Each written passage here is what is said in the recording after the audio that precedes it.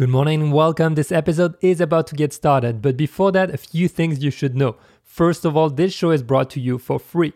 To support, please consider sharing the episode with your friend, leaving a great review, or signing up for my bi-monthly top 5 email.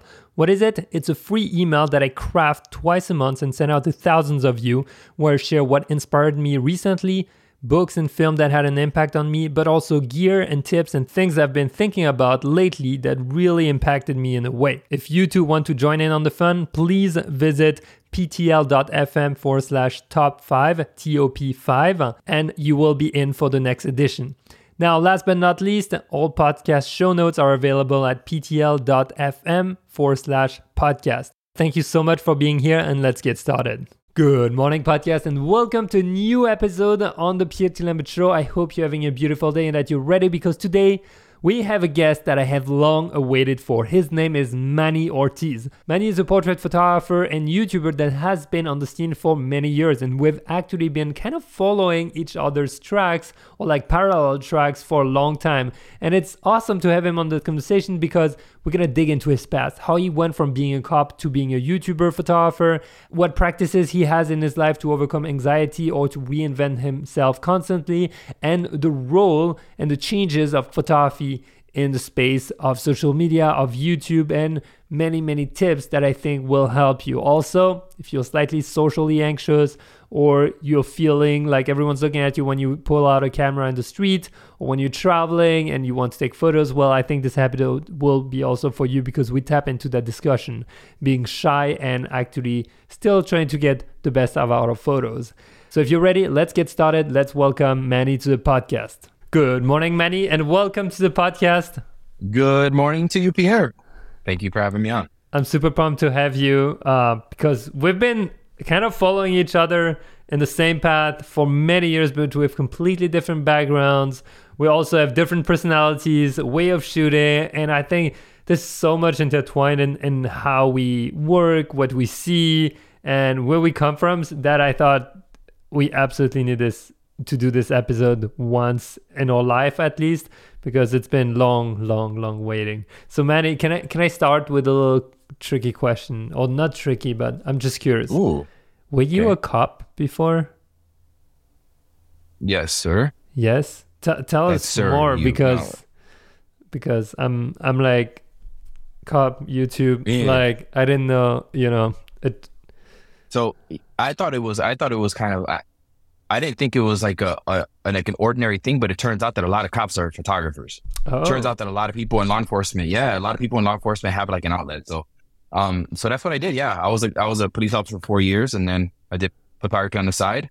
Long story short, I went viral. One video went kind of viral, and I built on it, and that's how it all started. Do you remember that very first moment where you decided to actually create a video? Do you remember where you were? What was your mindset?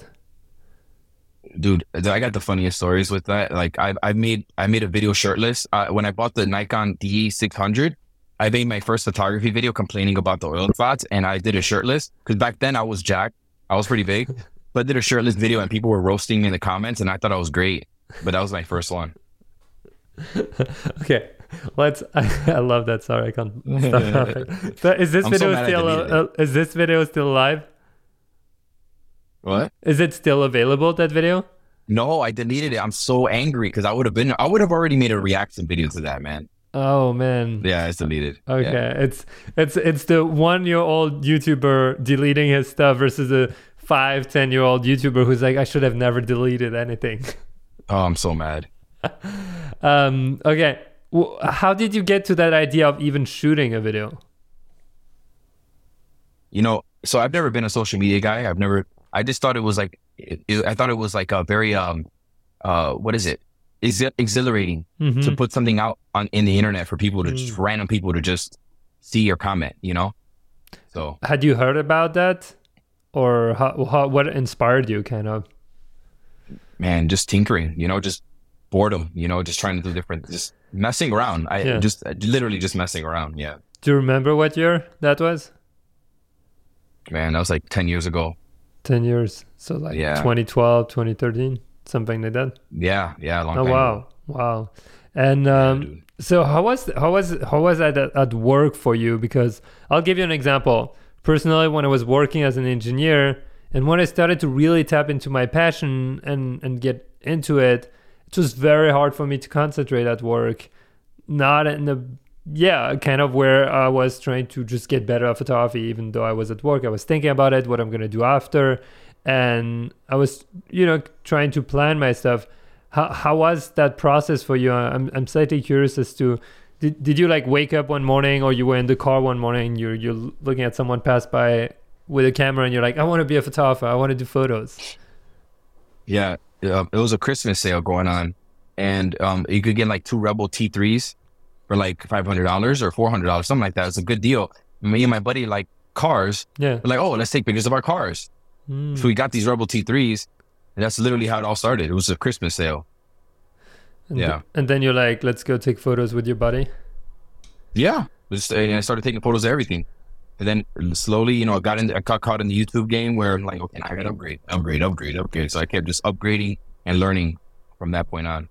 When do you remember, like, because it's funny when you start actually progressing, I think that's the interesting part. You think you have to upgrade, but you also upgrade your skills. Sometimes maybe it lags behind the gear. Who knows? It depends on everyone.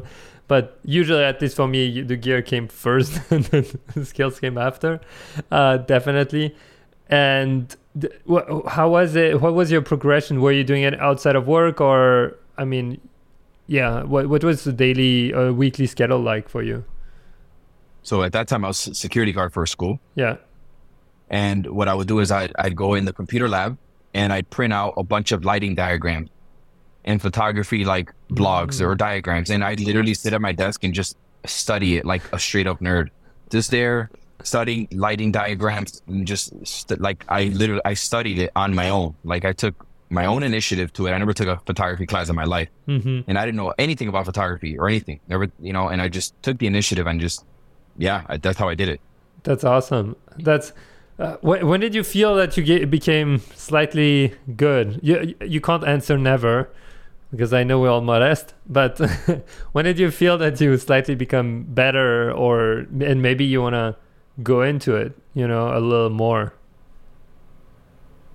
What's funny is that we all have moments. I feel like we all have moments of like brilliance, AKA sometimes luck.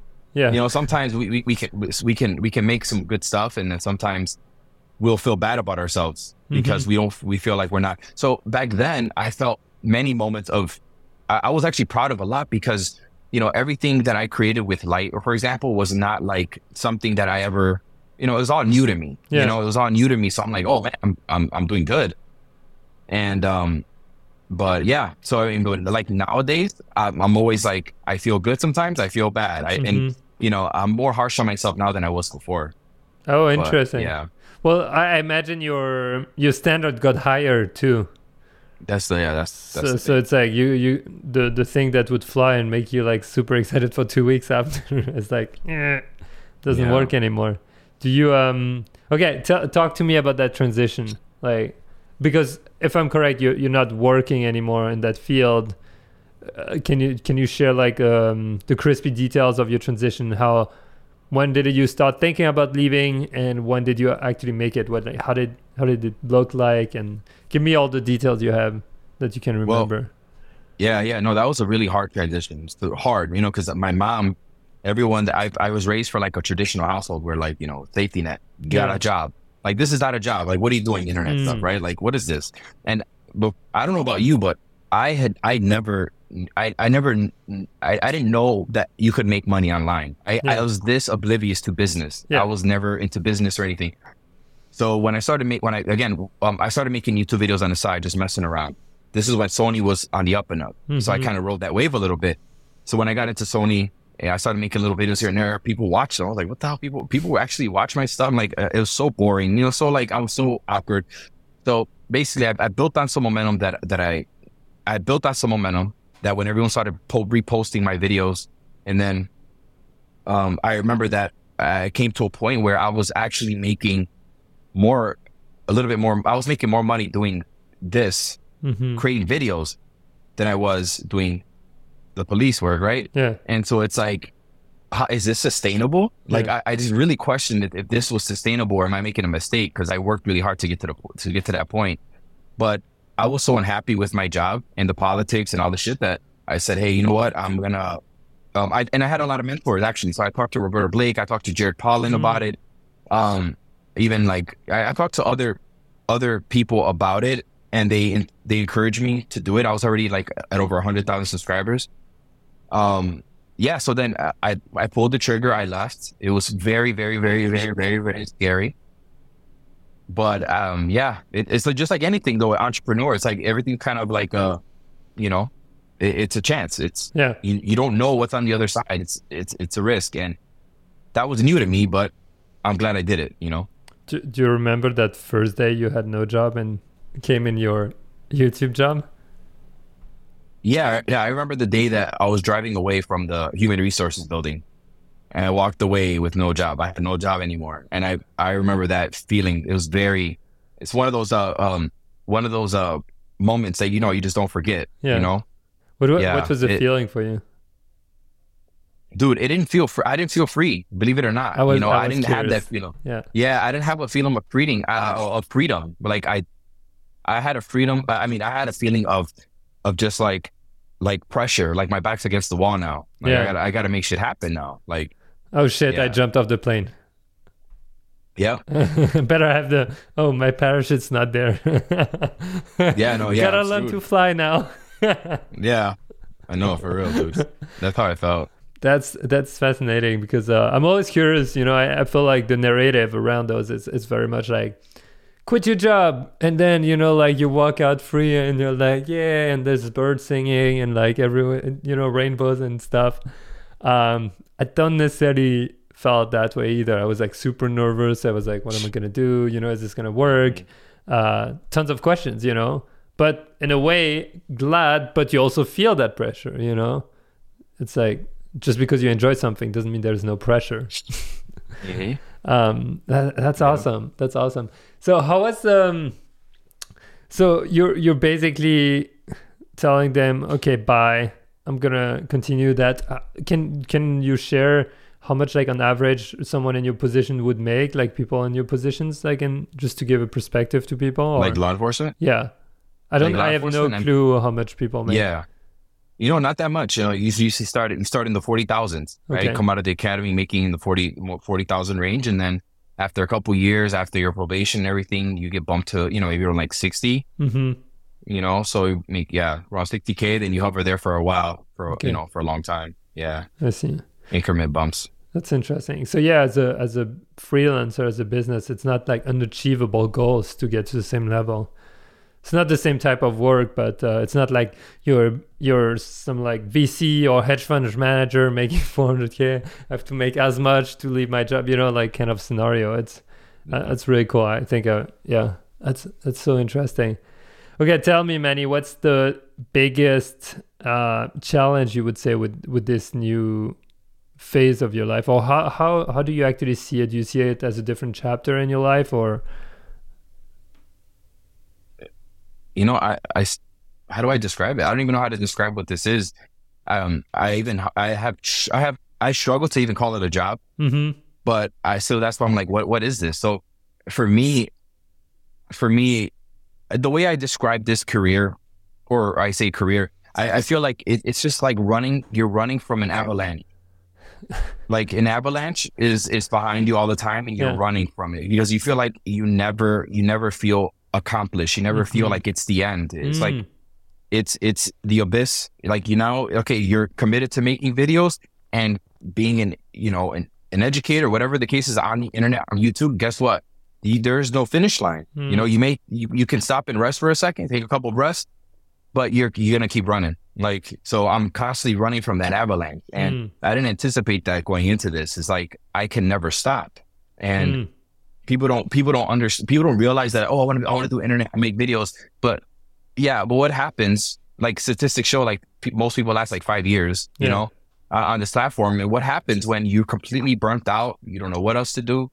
I've reached that point many times, and but you gotta keep reinventing yourself, keep keep doing things. It's not easy, you know. It's not easy. Which is something I appreciated with your channel over time, is that I've seen those moments when you try to reinvent, when you try something different, and maybe it works, maybe it doesn't. I don't know. You're the master of your own stats, but and your channel, but you can see that progression, and I always admire that. I'm like, yeah, Manny's trying something different, you know, like, and it gives me a little push too, you know. It's like, oh, Pierre, don't stay too comfy, you know. Not everybody can be like Pierre, you know, and be able to talk to the camera in public. Yeah, just the way you operate. I wish I could harness that, man. Well, we'll talk about that, but this is something I never even knew, in the sense that I always knew it was difficult to talk in camera and stuff, but I was never aware of that social awkwardness of being in public. And I don't know, I'm grateful I didn't. Obviously you feel shy and you don't want to talk, but yeah, I would say you made it, Manny. You can be in the middle of the streets now. You know what, man? With the anxiety attack waiting for me. An anxiety attack is waiting for me, my friend. That's funny. And to everyone listening, just keep in mind, Manny shot a lot outside in the middle of the roads with lights, with models, which I might even feel more awkward than you for that. Because I would have a model in the corner, and I would be like, everyone will for sure look at me if I have an umbrella or something, you know, that's like flashing, versus if I'm just walking with the camera. Yeah, but the camera is a safety blanket. So it's like, because you stick your face in the camera and you're preoccupied, you're tunnel vision. So it's almost like you tunnel vision on the camera. Yeah. I'm tunnel vision on the camera in front of me, and what I'm doing in my head, people are looking at the model, not me. Or whatever I'm shooting. I never. You know, so it's like, that's true. Actually, we never look at the photographer. Yeah, I mean, dude. I mean, who's looking at me? You got a model in front of me. They're staring at her, or like, what's going on? But I don't feel like I'm center of attention, so I'm at comfort. And plus, I'm like this, whatever. I feel like, but if I'm holding a camera in front of me, I have imposter syndrome starts to kick in. Like, I'm holding a camera, and I just imagine people are judging me like, who the hell does he think he is holding a camera? Like, you know, like, who does he think he is? He thinks he's important enough to film himself. Like, what could he possibly be talking about? That's so interesting. You know, I hear all these voices of judgment. So like, that's why I struggle. Do you know where they come from for you? Feel like we all have our own stories with those. Do you know where those voices might come from for you? Well, I mean, it's just part of my anxiety, I guess. I'm one of those people, you know, that cares about what other people think, you know, that cares about what people think about them. So that's something that I'm trying to battle all the time, is stop caring, you know, that no one cares. That's that social anxiety. It's that you're the feeling of like judgment, but in reality, people are worried about themselves, you know, and so, yeah. That's interesting. I was asking the question to see if you remember how early you have that feeling in you, or you remember having it. You know, like, I don't know. I can give you an example. When I was 8 to... all the times between age 6 and 10, 12, we had end of the year kind of like theater classes, right? And then there was a big show. You had to be there, you know, on the stage and doing the thing, etc. And most kids are like not feeling like it's an amazing time, you know, or when you're being sent to the front of the class talking. And I remember as a kid, like feeling that like extreme, like, how do you call that? Like stress of being like, oh my God, I'm going to be there. I can't mess up, blah, blah, blah. What's going to happen if people, etc. And in those moments, I also remember that like you said, as long as you stay in your tunnel, it's fine. The voice the voice has no time to get there, because you're in the tunnel, and in the tunnel you're just trying to give your one line. But the moment you stop, then it's like, you know. And I don't know. I don't know if it's helpful anyway to be able to walk in the middle of the street and speak to a camera. I don't know. Yeah, no. Everything that you do gives me anxiety, because I just can't do it. I can't do it. I'm just the kind of person that I don't like people looking at me. Yeah. I don't like to create attention. Which is a paradox, right, for a YouTuber? It is. It's very weird, and this doesn't make any sense at all. And like, I till this day, I still struggle talking to a camera. Yeah. I've been doing this for 6 years. The moment I press record on the camera, it's almost like I forget how to speak. Mm. You know, sometimes I try to picture my friend in the lens, Yeah. or just pretend like a friend is asking me a question, I'm answering the question. Yeah. I have little techniques of getting away, but yeah, dude, I still struggle to this day. I still struggle talking to a camera, Such a great let alone technique. outdoors. You just mentioned probably the most important technique that ever helped me in life, which is imagining it's your friend. It's not a camera. It's not like people. It's like my best friend. It's this guy, you know, and I'm talking just to that one person. And that, for me, that made it so much easier. And then over time, I integrated it more naturally, I would say. Not natural, but like more in the background. Yeah. But also, I noticed if I'm with other people, it's easier to be in the middle of the road speaking, you know? Yeah. I would say if it's I'm easier. fully alone, you know, I need a pep talk. Alone? No, dude, if I'm fully alone, like it's even hard for me to do street photography. It's even hard for me to pull out a camera and take a picture of something because everyone's, you know, they're just staring at me. It's just me and them. And I'm just like, oh. Yeah. You know, like kind of awkward, but yeah. Better in a group. Do you remember those dreams? Like, I don't know, people had those dreams. They would dream that they would get to school in PJs or naked. Yeah. I'm kind of wondering. It's almost the same feeling, you know? Yeah. But it's... Yeah, no. Yeah. I think personally for me, it's one thing, especially with street photography or travel. After a while, I was like, look, Pierre, do you want to get those photos or not? You know? Yeah. It's like, if you want to get that photo, I'm sorry, but I'm sorry. You're going to need your camera out there, you know? And that's the, that's my own thing. But dude, that's so interesting. So tell me about modeling and how that got into, because like you're taking really cool and like trying new concept with your models, and I love that. And I remember when you were just out there in the streets, I think it was like one of the early videos. I even remember watching your video about why you quit Sony ambassadorship. I think it was shot outside, if I remember, but it was, or there was like my couch. B-roll. It was on my couch. Oh, couch. Yeah, B-roll. There was B-rolls of you on the bridge. And I remember those, and I was like, oh, look at him. And you were like a little further than me on that road. And I was like, oh, wow, he's leaving Sony and stuff. Okay, how did models get into the picture, and how did you get really deep into portrait, especially knowing you have that anxiety, which means the interaction is not easy for most people. So I actually started off doing cityscape stuff. That was like my first thing. I went out on my own in Chicago, and I did cityscape. And I did some pretty good stuff, low key. I did some pretty good cityscape stuff. And but then when I started taking pictures of Diana at the time, I realized that this was more fun for me. Like for me, it was more satisfying to get to work with someone and get instant feedback on a photo versus going out, you know. And so I started taking pictures and playing with lighting for the most part with Diana, messing around, and that's how I fell in love with doing portraits. Yeah. And for context, for anyone listening, Diana is Manny's wife, and she's been in tons of videos, and she's actually behind you right now for those who can see that. Oh yeah. Wait. I've never met her, but she seemed awesome. And I mean, if she's down to play with you for that long, she must be great. Yeah, she's the opposite of me, but opposites attract, you know. Really? Yeah. She's very extroverted, but you know, again, that's how you balance. Yeah, for sure. You know. So what do you think is the hardest thing you're working on lately? Not in terms of projects per se, but like, what's the hardest balance? You mentioned the avalanche that's always coming, and what kind of tools or techniques have you found that help kind of keep the avalanche off, but also just like pausing? That's a great question right there. That's one of those $1 million questions, man. Once you figure that out, man, this won't be so hard.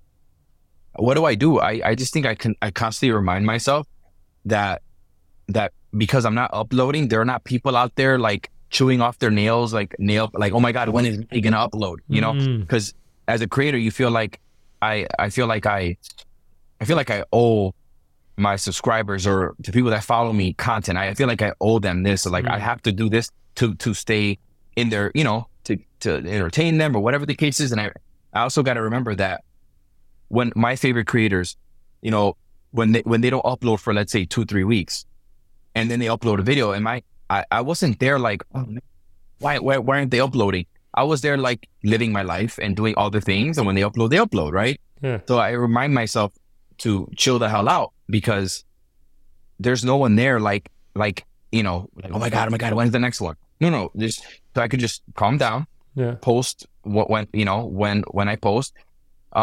But one thing that I have been struggling with that I'm constantly telling myself is the perfectionism part of creating videos. Cause, I constantly like, when you achieve a certain production value, it's like, how much better can I get? And you can't always do better. And then I get pressured. Like if I make any kind of mistake, I scrap it all. I put all this pressure on myself that I just go into paralysis, and then I don't do nothing, Yeah. And then, man, dude, there's so many different things that, and filming, I also feel like I have to be emotionally ready to film. Like I can't just be like, oh babe, I'm going to work. All right, it's 5 p.m. Let's say I'm not in the mood. I can't turn on. I can't get the gears going to film. I just like, okay, today's a no. I'll try it tomorrow. So, yeah, there's a lot. That's interesting. When you're not in the mood or not feeling like shooting, have you found anything that can help you, or practice, plants, coffee, whatever that can help you turn on, or it's more like I need sleep and I'll see you tomorrow? So that's the problem, is that when I try to like force it, I try to force I'm going to say the creativity. When I force it, I end up like making my anxiety worse and making the pressure on myself worse. And I've realized that I got to be okay with taking an L. I'm okay. I'm going to be okay walking away right now, understanding that today was just not my day and tomorrow can be better. So I walk away from it, and I don't let it bother me as much. And I just try the next day, Yeah. Do you also feel that sense, that invisible pressure, where it's like, if you haven't shot that today, that's it. But then you realize you're the one who created your own schedule, and you're like, wait, what? I can move it a day. It's going to change nothing in my life. Of course. Yeah. But that's me. Yeah. That right there. That's what I just said. Remember how about like I'm feeling like I have to put out something right now for the people that are waiting. Yeah. There's no one waiting. There's no one waiting. They watch whatever you put out. Algorithm. Uh-huh. The algorithm is waiting. Yeah. That's another one. But yeah, I'm constantly feeling that invisible pressure of having to post, for sure. That's awesome. I really wish like every single viewer could like hear that when they're watching our videos, or just know what it takes. And I'm not saying that in a way where like it's not we don't love it. It's more like, well, just be mindful. You just clicked on the video before you like put a thumb down and exit or do whatever. Just like take a break and realize how many hours might have gone, or like how much people time spent on that. I think it makes also for a more mindful viewer experience, because if you compare movies at the cinema versus YouTube, you don't think twice about a movie. You're like, wow, they put a lot of budget. There's millions of people that went into it. They spent so much time doing this and that. But then a YouTube video it's not like necessarily that it's easier, but there's also a lot that's involved. And I don't think as a viewer we have that. It's more like scroll, and like click. Yep. Which is what I tell myself when I'm trying to be perfect and keep everything, make sure everything's perfect. That perfectionism sometimes can work against you, because now you want everything to be perfect. Now you sound like a robot, look like a robot, and people are just desensitized to that now. They want to see real, and they want more organic. So then I'm like, I tell myself, look, if I mess up right now and I just go off it's probably going to be better it's probably going to be a better viewer experience than me trying to be perfect, or trying to say it perfect. So have you felt that change in the audience over time? Yeah. I noticed. Yeah. Well, I mean, I've never been the most polished person, to be fair, but I have noticed that when I don't script and I sound, like I do now, like a lot of stuttering and a lot of like, filler words like, whatever. Just, I sound like I'm talking to a friend or talking to a person, and people like that. They're like, man, I almost like you're having a conversation with me versus when you script, it sounds more like, it sounds, more like a presentation. Yes. But so I guess coming off as like, this is a conversation and sounding like a human, sounding like it's an organic talk. It sounds, I don't know, at least I see a lot of people like that. Yeah. So. That's yeah. I feel the same way. I mean, I always try to keep a little bit of vlogging style just because I personally also prefer, it seems more personal. Even let's say a travel show. And you know what? Trina was reviewing one of the video from Japan. And then she asked me, she's like, you're not used to being filmed by someone else, are you? I'm like, well, except on certain trips, not too much. She's like, I can feel when you, because it's like the rough cuts. She's like, I can feel it when you're speaking that you don't have the same friendliness or ease than when you're vlogging and you're alone, or you're turning the video on other people, versus more interview style. And I never thought about it. It's interesting, and I'm like, oh, so I guess there is a place for that, and that's what, yeah. I always love with your videos. It always feels very friendly, like we're like hanging out with Manny, doing the thing, kicking cameras' asses.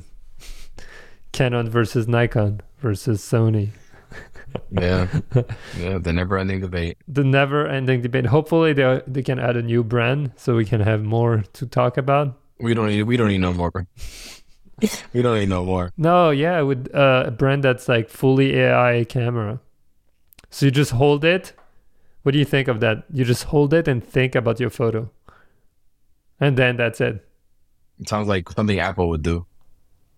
Like with the glasses and stuff, yeah. Like glasses. Like something would do. Well, so speaking of, okay, let's see where you're going with this. It's kind of a reflection I was having. Where are we going for the next 5-10 years when it comes to cameras and also retouching? And the experience especially with AI being absolutely insane right now and coming up more and more. So what's your prediction? You can take wild guesses. It doesn't matter. Or maybe you've already seen the trends emerge. Yeah, I think about this all the time, actually. I think about it all the time. What's next, right? Megapixels already, everyone already did it. We got the 8K race, right?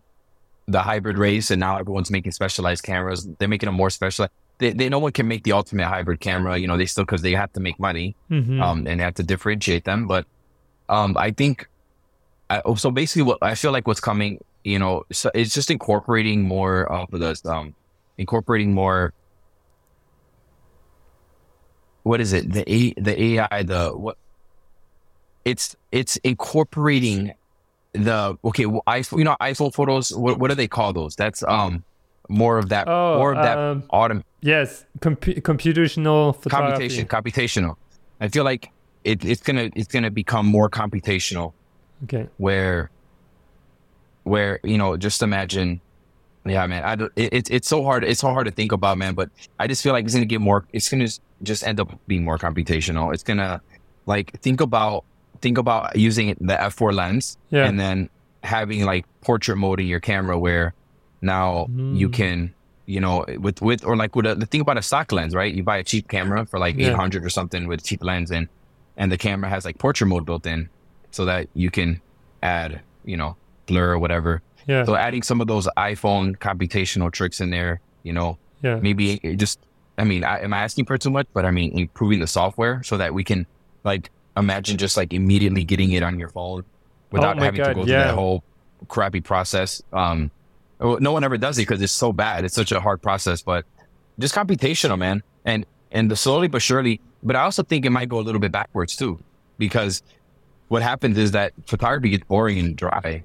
It's really boring, and what separates all this computational photography to actual photography is the experience of it. And that's why people are going back to film, the slowly but surely, there's only so far.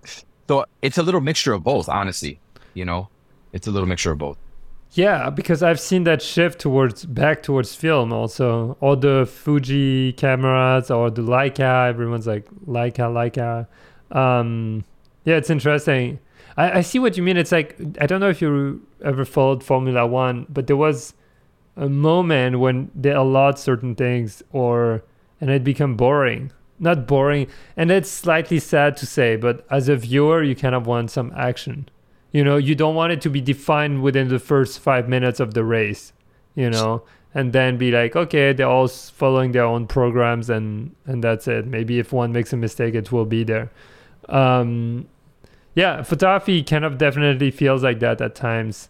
And that's why I remind a lot of people, it's not about the photo so much. It's really about the adventure of making that photo.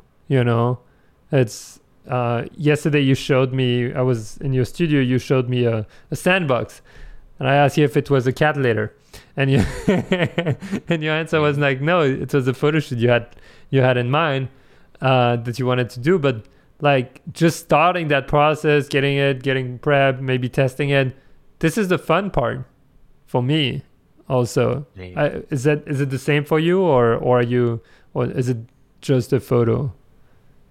Yeah, I said this in my recent Fuji video. See, like the A7R5 with all the, the autofocus tricks, which is great for like, if I was working, but it's boring, because it's like, I grab the camera and I just aim it and it just does what it needs to do for the most part. Obviously, I had some part in that process, but, the process is becoming more boring and less engaging, and again, I use that car analogy. It's like, you want to drive that stick shift car. Yeah.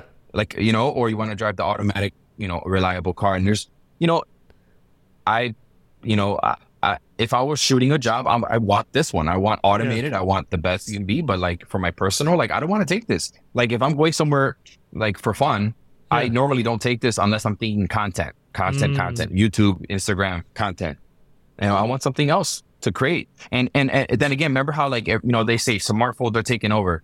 The reason why smartphones will never be like to take the place of a camera, because it's okay, the process of taking a photo is more than just pressing a button. It's who wants to take pictures with a phone? Nobody. It doesn't make you feel part of the process. It's not engaging. The ergonomics, no. Like there's a reason why people, this is a hobby. People pick up cameras.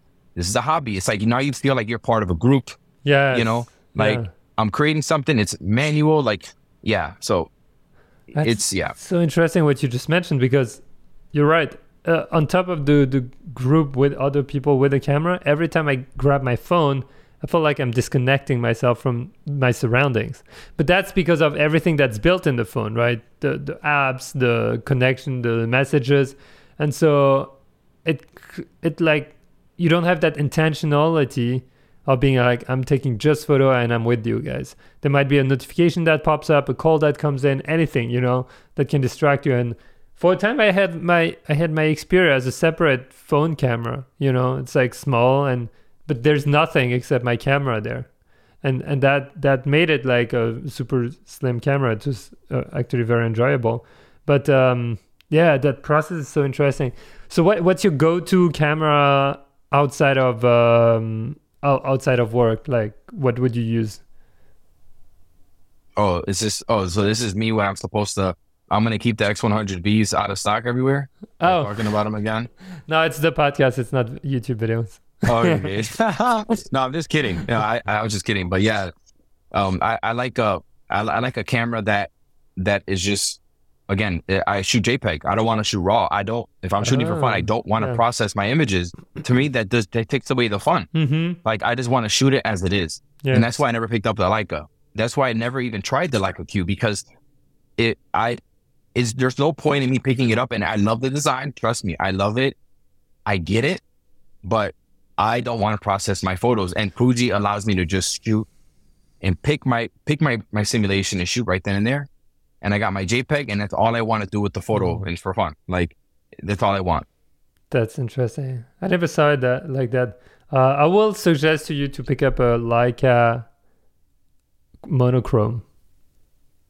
It just does black and white. The sensor won't even do color. And I've tried it. Yeah. And I was like, oh, this is slightly addictive. But I don't know how long I would use it for, but I could see myself just like being everywhere or like just shooting with it a lot and never having to think. But I don't know how much I would use the photos, if I'm super honest. That's awesome. What inspires you when you're shooting, preparing shoots? How's inspiration for you? Where do you think it comes from for you? Inspiration. Where does my inspiration come from, man? It's a hard one because I'm constantly trying to break out of like a rut, right? I feel like I'm always constantly trying to break out of a rut. What do I do to inspire myself? You know what I think? I don't, man, what inspires me? I think, okay, that's actually a really hard one. I don't know what inspires me. I think looking back and looking like where I was and where I am now, and just how like I'm just like I'm not gonna stop. I refuse to stop. It's one of those things. Yeah, like I just look back where I was and what I thought I was gonna be when I was a kid. I'm just not happy. I didn't have much of a drive back then, and the fact that I'm like I'm not gonna quit now. I've come too far. I've come way too far. Like, and I just push myself out of it all the time. You know. But it's hard. It's hard to find inspiration nowadays because everything's been done. You know, it's social. Everything's been done. It's like it's scrolling to social media. It's just all the same stuff now. Everything's the same. So, have you found any place, site, magazine that's slightly different from what you would see on social media? Honestly, no. No. Well, Pinterest is like my go-to place for like ideas and inspo. Interesting. But yeah. Oh, yeah, I never used Pinterest. Tell us about Pinterest. I'm curious. For photographers, like how do you use it? Well, it's pretty cool because if you just have a concept or like any kind of theme, you type it in there. Yeah. And you just start scrolling, and it's like it has so many different kinds of like content again. And then if you click that one, and you click the next one, then it'll suggest a bunch of things very similar to that. So like you go down the rabbit hole, screenshot, save, and yeah, you can actually come up with some pretty cool stuff versus on Instagram. Instagram shows you what Instagram wants you to see. And a lot of the times I go through Instagram and I start to feel bad about myself because I'm like, wow, these people are out here killing it, crushing it, making some creative stuff. And I'm sitting here doing nothing. You know, I'm not doing this. And so I end up feeling worse than I normally, but Pinterest, you kind of go in with like, okay, like with some ideas. Yeah. So That's cool. That's cool. I don't think about, I used Pinterest when I was a wedding photographer and I was actually posting stuff to like show people, but oh, that's awesome. I'll check it out. And well, for anyone who doesn't know it, there will be a link in the description and the show notes. You can find them at ptl.fm/podcast. But it's interesting. Pinterest, I know, is big, and for some reason, I never really tap into it. When it comes to Instagram, you mentioned you feel bad after you scroll a bit or you spend too much time. Is it because you saw a panda take an amazing photo while sneezing? And then you're like, damn it, if pandas can do it, what am I doing? No, man. I wish I would. No. I think you know exactly what I'm talking about. I feel like a lot of creators go through that. You just compare yourself to other people, you know? You compare yourself and you see what other people are creating and you're like, damn, like people out here actually really crushing it, you know? Like there's people are hungry out here and they're creating some really unique stuff, and I can't even find the time or the energy to try to do something, you know, similar to that. Yeah. And it just makes me feel bad because now I compare myself, I start to feel bad, like, damn, like I feel like inferior to, or I feel like, so a lot of that happens. And those comparative feelings that it just happens. Like, for example, when we all drop a video on YouTube, you know, I can't watch everyone else's video. I don't watch everyone. I barely. Did you watch us? Like I barely. Huh? Did you watch ours? I haven't yet. Nice. Like, because I disconnect myself because if I look at, like, for example, if I watch your videos, and I know I do occasionally click your videos and watch because you're entertaining, but even you sometimes fear because you have qualities that I envy, like the way you can, and just your energy and even your photography, bro. Like, I'm sorry, but your photography is actually like, you always kick my butt even in portraits, right, in the streets, because you're just good, bro. Like you're freaking good. And like, I'll see your videos sometimes and I'll think like, damn, man, like Pierre's just on a different level. Like for me, you're like what I would want to be as a creator, you know, like you're so versatile, right? And it's like, and being able to just do things on the go and just be more spontaneous would make it my job easier on me too. Yeah. But so like, I feel, so a lot of the times I avoid other creators' videos because I compare myself or like I wish I had this or that. And then, so. Well, thank you for the compliment, first of all. I want to address that. I've always told you that, bro. You know? That means a You're lot. A beast. Especially because I admire your work too. So that resonates or that touches me. The other part is I 100% understand that comparing feeling. I think we all have it. It's a natural behavior. Almost, I would say it's like make sure your house is safe for the storm. So you check the neighbor's house, and if all the neighbors have worse houses, you're like, oh, it's okay. If a storm, mine will be fine. Or it's like when you bike, you. I don't know if you've ever biked in Chicago, but when you're gonna park your bike and lock it, the one thing you want to make sure is that everyone else has worse locks than you, because that means you will be the last to get picked up. No. I don't know those struggles. So that's a funny thing. But that's funny. Yeah. You're not trying to find others to be worse, but I think it's inspiring in a way, but it also can loop into a bad spiral of like, oh no, like they're better, blah, blah, blah. And it's nice to see our chatter, like that part of us that's like always denying what we've accomplished and what we're doing and like etc. What's your relationship with social media and as a consumer for you? Did you follow that trend? I can't remember when it was, like a year ago, 2 years ago, where everyone was like delete apps or like phone with no apps. I can't remember. Yeah. Well, I don't watch TV, so YouTube is usually my TV. Okay. And I watch a lot of non-photography stuff as well. Cool. I'm big. I watch a lot of TikTok as well, which I try to get off of because they know me. They know you so well. The algorithm keeps me on there. But I do a lot of TikTok, a lot of photography. Like I said, YouTube is my TV. Yeah. But I stay off Instagram a lot though. Again, because I get that feeling on Instagram. Because the truth is, man, there are so many talented people out here, dude, that don't get the recognition. Yeah. And that they deserve. Or I feel like it's timing, like, and I feel like there's so many creative people out here killing it, crushing it, man. It's like, it's best not just to see that because then I'm like, now I feel bad, like now I start to compare to myself, So it is one of those things. I stay off Instagram. I go on YouTube for the most part, Can I switch gear and ask you a question that's more on the personal side?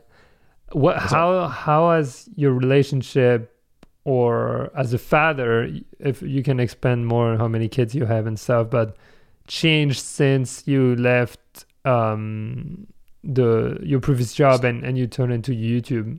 How was it, and what has it changed your relationship, and how did your kids think about it? What did they think about that also? Or how do they see you nowadays?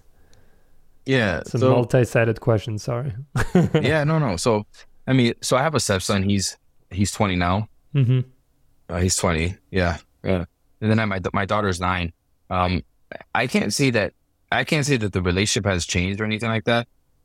I think my daughter thinks it's cool but she also just troll just like me. Like we can never like compliment each other. All we do is just troll each other. So she's like, oh, you get no views, or troll, like literally troll me.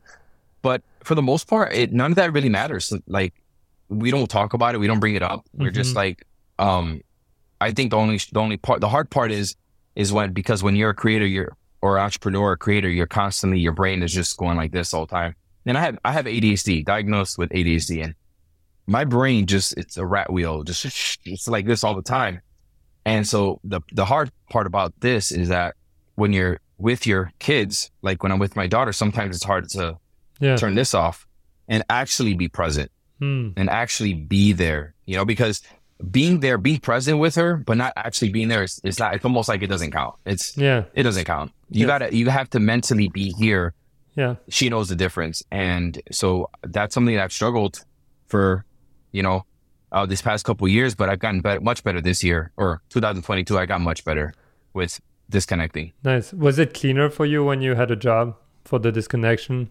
Like you're like home, forget about work. When I worked, it was easier to be present, but this whole entrepreneur thing, again, the avalanche, I just feel like I always have to be turned on or thinking about something. It's hard to just not. Yeah, it's hard. Yeah, I noticed it was much easier to go on holiday when I was working for a corporate than on my own now. And I think it's you and me, we're both learning, and we're getting better at that. But it's so strange, it's like you would never give a second thought, or you would just go off and you're like, okay, computer's off, I'm done. Like see you tomorrow. But now it's like, oh, I'm going on holiday. Should I make content off of this? Like should I like do a video because I feel like I wasted a trip without doing a video, All the time. So all the time, man. That's how. Yeah, I try to stop I've been doing it. I've honestly it's been better. I tell my brain to, because again, she's growing up so fast, dude. And it's like, I'm not trying to miss out on this. So that's, so it's hard to turn off your brain. But I mean, at the same time, what's funny is that everyone wants to be an entrepreneur, which I love. I wouldn't change anything, but that's one thing I do envy about the life of a 9-to-5er. Like let's just assume that someone actually likes their job. Like being able to actually disconnect, right? And clock out, and not have to do all the back end taxes, all the logistic stuff that goes with being an entrepreneur. I'm like, you know what? That job that sounds pretty sweet to me sometimes. Yeah. But then, of course, that's not how I'm wired anymore. I know. It's like I think we would last not even a week in an office. Yeah. Would be like, why are you telling me what to do? Right. No, I don't feel like it today, sir. Sorry. Nope. No, I can't do it, but I couldn't do it. But at times I'm like, man, I wish it sounds so nice to be able to disconnect and not feel that pressure of the avalanche, So, yeah. That pressure, I think you only gotta be in the game to start feeling it, honestly. And have you noticed how many more channels there is on photography, over the years? Bro, there's a whole bunch, man. What do you think everyone does? What do you think everyone's mistake is when they're starting? Or what does everyone get wrong while starting on YouTube? Yeah, that's a hard one, right? Because I feel like some people make the mistake, and I've actually like mentored. So I'm gonna go off like this one guy that I mentored. He's a friend of mine, and he a very small channel, but he's tried and he's put a lot of effort and thought into it. So he tries to like, it's almost like emulate, like everyone. I guess in your brain you have like what I have to be or what my set has to look like, and it's almost like you're going off of like, okay, so if I have a nice YouTube set and everything looks nice, I'll get followers. And the thing is that it's not about that, because everyone's desensitized to that. Everyone has a nice camera. Everyone has a nice YouTube set. It's about like how knowledgeable you are in a certain field, right? So like my friend is not like super knowledgeable even in the one topic that he's talking about, and he goes about it like, oh, everyone learn with me, like I'm gonna just try this. Yeah. The problem with YouTube is that people, unless you have this ultra charismatic personality, people go to certain people for different things, and if you're really good and you're really knowledgeable in a specific topic, that you have an advantage, but I think everyone goes into a thing in that if I can look like a YouTuber, I can be one.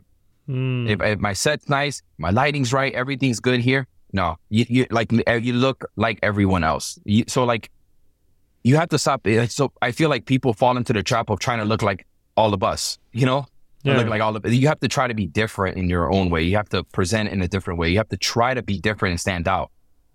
So that's true. And then I'll add to that. I've seen a pitfall that happens is following too much the audience and the algorithm. Which is, let's say you have something that breaks out, right? And it's great. You're going to be like, I'm going to do more of this. But suddenly you get like pinned down slowly more and more and more. And you almost some even actors talk about that, where you become a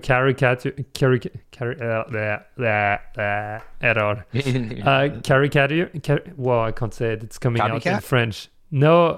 Caricature, it's coming out in French. Yeah, you're becoming the character that you're playing, in the sense where let's say Manny, tomorrow you throw a video and it's like really sticky and everyone's like 15 million views, but in that you were like really aggressive in your video, you're like, whoa, Sony is terrible, Fuji is terrible, burn all the cameras, you make a fire in your studio and you burn them all, I don't know, but you get rewarded. Oh wow, everyone's watching. And now so the people will go and be like, okay, I gotta do more of this, and suddenly next thing you know, the guy's like creating giant fires of cameras in the lakefront of Chicago. It's a bad example, but I think you got the idea. And I think that's what a lot of people for me miss is, hey, it's an algorithm that's going to try to reinforce every single behavior that you're showing. So please be careful if that resonates with people and that's not you, that's not truly you, who you are. Don't try not to follow the path, Yeah. So basically chasing, just just chasing the high, just continue chasing the high. Yeah. And you can't, because you can't, if it's not sustainable, if it's not something that's sustainable, it's like, I see what you're saying. It's like, you got to just, it's almost like, stay true to yourself, but it sounds cliche actually. Let me say it in a different way. It's almost like, you gotta think the long game, in a sense, in this, because again, remember I told you it's never ending. You have to think that if you're gonna be in this, you have to think the long game. Yeah. Unless, you have a short plan or something. I don't know, but you have to think end game, because the short game, this does not work on YouTube. It does not work, the short game. Manny, just one last video and we're out. Let's make 1 million and we leave. Yeah, imagine that. Right. You know what I'm saying? Like, yeah. It doesn't work like that. Yeah, one like bank heist and we're out for real. Yeah, for real, right. dude. Imagine. Just the last one. Yeah, bank heist. I know. That's like the opposite of what this is all about. Yeah, this is very, very, very long term. No, I love that. It's true, and you got to think about your brand over the years, or who you are and how you want people to know you. Even for me, one of the pitfalls was like street photography, right? I love travel photography and like traveling, sharing more, etc. I don't want to do just street photography. I love underwater photography. And you mentioned versatility, but that's where I even got caught up at some point, where I was like, street. It's working, It's great. It works. Maybe it works for your business. But at one point I'm like, dude, I wanna go shoot underwater. I wanna go shoot, here. I wanna be in a heli, whatever it is, yeah, man. And how do you weave that into it? And again, you could just think about it as a business and be like, this business is only about street photography. All the rest is going to be my passion projects, and it doesn't go anywhere. I don't know. Just like anything else, if you start making money on it, it starts to feel like a job eventually. And I love taking portraits, and it's fun, but of course, just like anything else, like when you start making money on it now it starts to feel like a job. Yeah. And there's times that I don't want to do it. There's times that I want to talk about something else, but yeah, you feel the pride, so. And you might be providing for your family just to add another pressure. Yeah, dude. I want to be mindful with your time, Manny. Yeah, I got to pick up my daughter soon. Yeah. Yeah. So let me just ask one last question here, and we can go 2 routes. So do you want to go towards a business route or a personal route? We said business or personal? Oh yeah, so let's do business. That's fine. Yeah. Okay, let's do business. Personal, I talk too long. That's the thing. So businesses. Okay, business. What would be the one thing you've learned through your YouTube journey and as a photographer also that you see a lot of people get wrong when it comes to the business side? Of YouTube. Yeah, of YouTube, and I'll extend it to creators in general because now the other apps are very relevant too. Yeah, I mean, see that one right there. I could think of so many different things, right? But I think the most important one is one that is it's the first one is that don't sell out in the beginning, right? Like, thing is that, again, if you're in this for the long game, don't start promoting bullshit products just because they're paying you. You know, it's your first paycheck. It's everyone's gonna be throwing you money. If they see value in it, they're gonna throw you money. And don't sell out and don't promote crap that you actually don't like. Because I guess my advice is integrity is everything in this industry.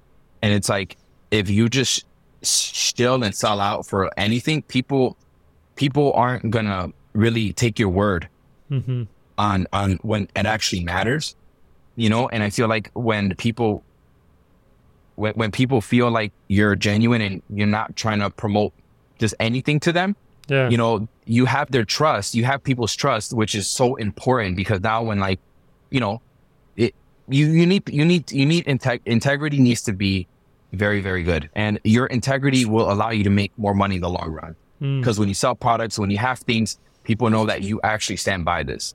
Yeah. You know? That's a good one. That, to me, that's, you know. Is there any, sorry, just a bonus. Is there a crunchy one? Is there any placement or anything you ever picked up that you kind of regretted, or you had a really hard time saying yes to, but you still did? And, well,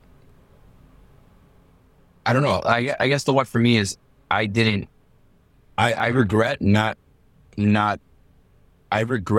selling products and courses when my channel was hot. Because the channel can go up and down, like, in terms of hotness. I feel like my time when my channel was kind of blowing up, I did not capitalize on that.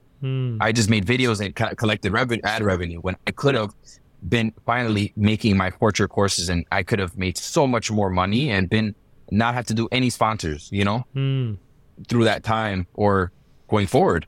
I didn't capitalize on when you're building momentum. You got to capitalize on the momentum, because the momentum doesn't last forever. It doesn't. It's true. So just like a TV show, like you know, it only goes so many seasons.